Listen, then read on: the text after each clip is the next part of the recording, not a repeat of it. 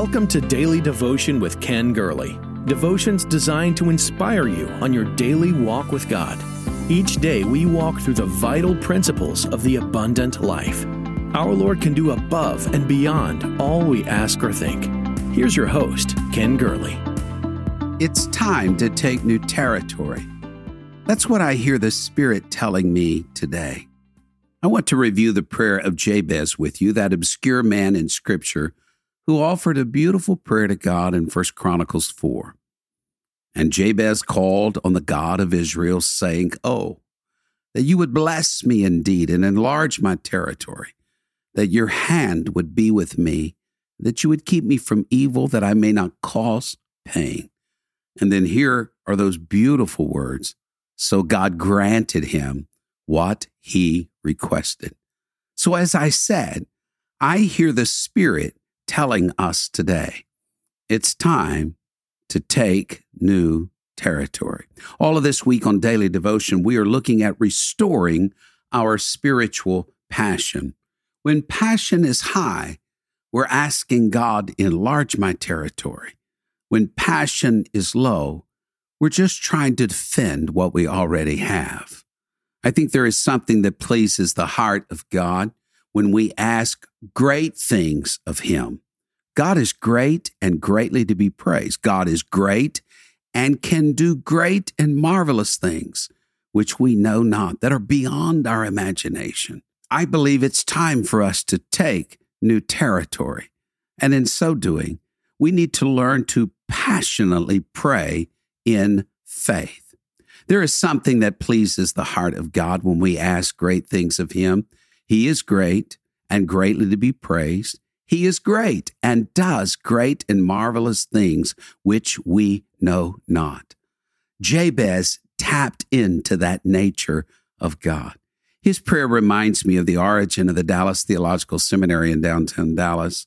It began in the 1920s. Soon thereafter came the Great Depression. It appeared the school would go under. The president of the school, Lewis Sperry Chafer, called a prayer meeting, and in the meeting were several men of great reputation. One of them was named Harry Ironside. When it came time to pray, Ironside said passionately and simply, "Lord, we know the cattle on 1,000 hills are yours. Would you please sell some of them and send this school the money?" While they were praying upstairs, a West Texas rancher walked into the school's business office downstairs. He told the person behind the desk, "I just sold 2 train cars filled with cattle over in Fort Worth. I've been trying to make another deal go through, and it just won't.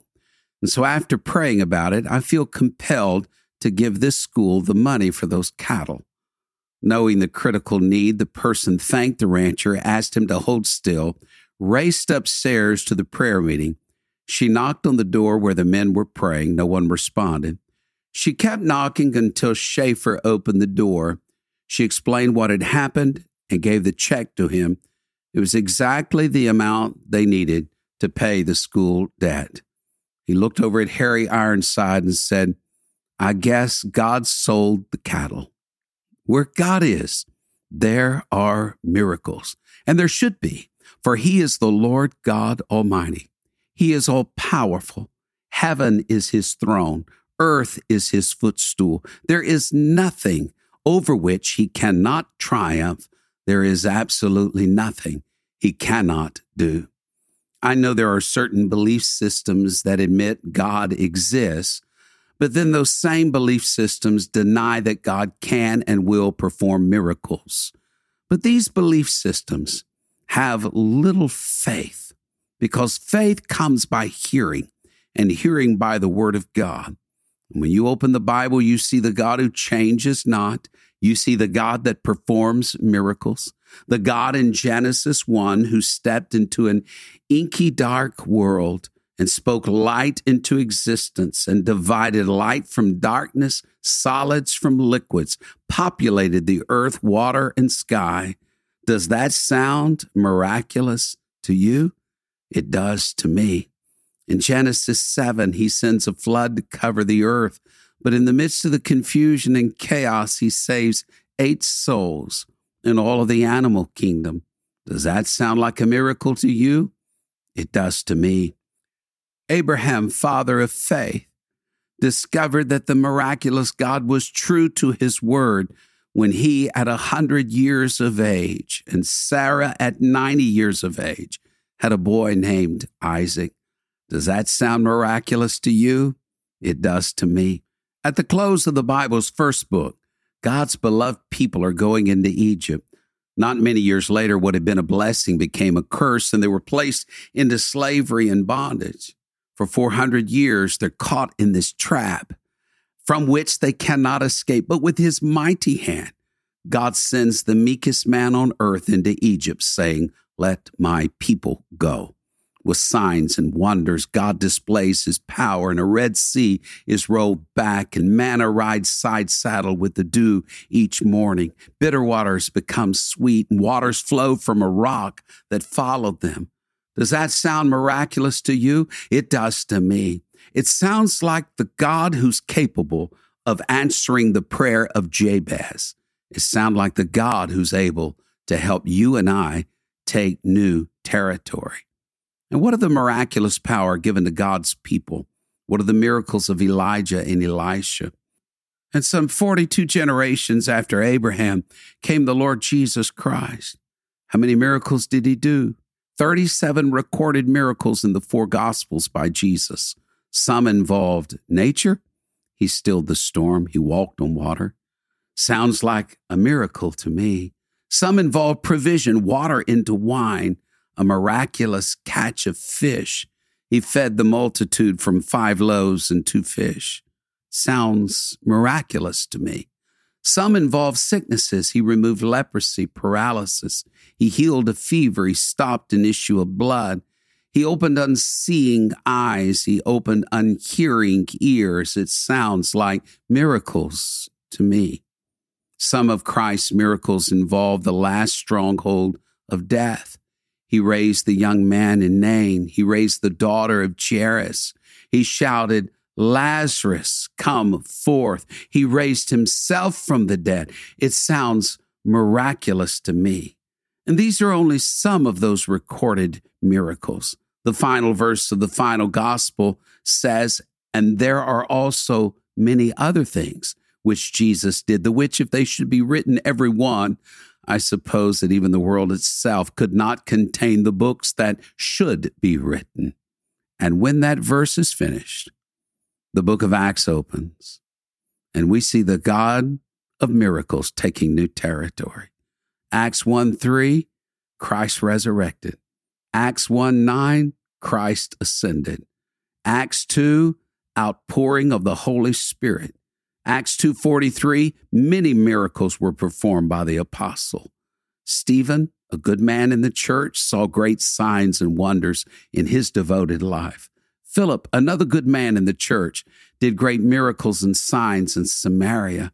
Cornelius, a man who didn't know Jesus, saw and heard an angel, and Peter sees a vision on the rooftop, and Paul's prison falls apart by an earthquake, and Peter is led by an angel out of prison. It sounds absolutely miraculous to me. So when I tell you this morning, I hear the Spirit telling me it's time to take new territory. I think we need to pray and pray again that prayer of Jabez and say, "Enlarge our territory, for we are serving a miracle-working God." Like those pioneers in covered wagons, it's time to head west. Like those apostles in the boat at Christ's command to launch into the deep. It's time to move out. It's time to go forward. I remember when the Vietnam War was going strong, there would be individuals who would begin interceding before God in church. Mothers would send prayer requests to the platform. "Something's wrong with my boy. Everyone, would you please pray now?" And the church did pray and prayed with a newfound passion. And then the miracle reports would start coming in of what God did and how God moved. I believe in a similar sense, we need to recapture that passion of stepping in the gap. We're taking back territory that the enemy took from us, and the church will prevail through travail. It's laying hold of God. It's becoming a human ladder. It's standing in the gap. It's knowing the power of anguish before the Lord. I don't buy into a lot of the superficial thoughts about prayer, but I admit this with all of my heart. We are in a battle like never before. We are in a very real war, and we are soldiers in the army of the Lord. And we're to wrestle against all levels of the kingdom of darkness. We're to resist the enemy, and he will flee from us. I don't understand the authority found in those who bind and those who loose that Jesus spoke about.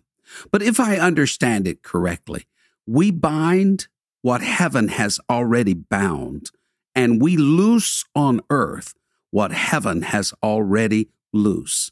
You and I have the authority in the name of Jesus and by the blood of the Lamb to step forward and take new territory.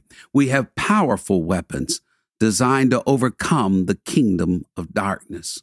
When you and I intercede, when we stand in the gap, when we are the bridge between one need and God, we can overcome. Do you remember when King Joash went to see the dying prophet Elisha? Elisha told the king to open the window and smite some arrows to the ground, apparently to empty the quiver of arrows by firing them with the bow outside of the window. He fired once, he fired twice, he fired 3 times, but that's all. There were more arrows in the quiver, but he stopped. His negligence was enough to pull a dying preacher from his deathbed for one final rebuke. Elisha told the king, had you continued forward, had you pressed your advantage a little, had you fired some more arrows, you would have gained complete victory. You would have seized that new territory. I think this is where we are sometimes. God offers us new territory. The inheritance of the heathen, the Bible says, belongs to us. The earth is the Lord's and the fullness thereof. Heaven is his throne. Earth is his footstool. He's got it all. And he's willing to share. But the kingdom of heaven suffers violence. We have to get serious with God. It's sort of a do you, don't you, will you, won't you mode. God has opened up the windows of heaven. God has shown vistas of opportunity. The Lord has purchased it with his own blood. All we have to do is reach out and say, it's mine. I am not going to let you go, Lord. I am going to fire up my spiritual passion. I'm going to step forward into this new vista of opportunity. Hear me carefully. God wants us to take new territory, regain old lost territory. The time is not in some distant future. The time is not in a future decade or a future century. I hear the Spirit saying, now is the time. Today is the day. Go take new territory. Thank you for sharing in Daily Devotion with Ken Gurley.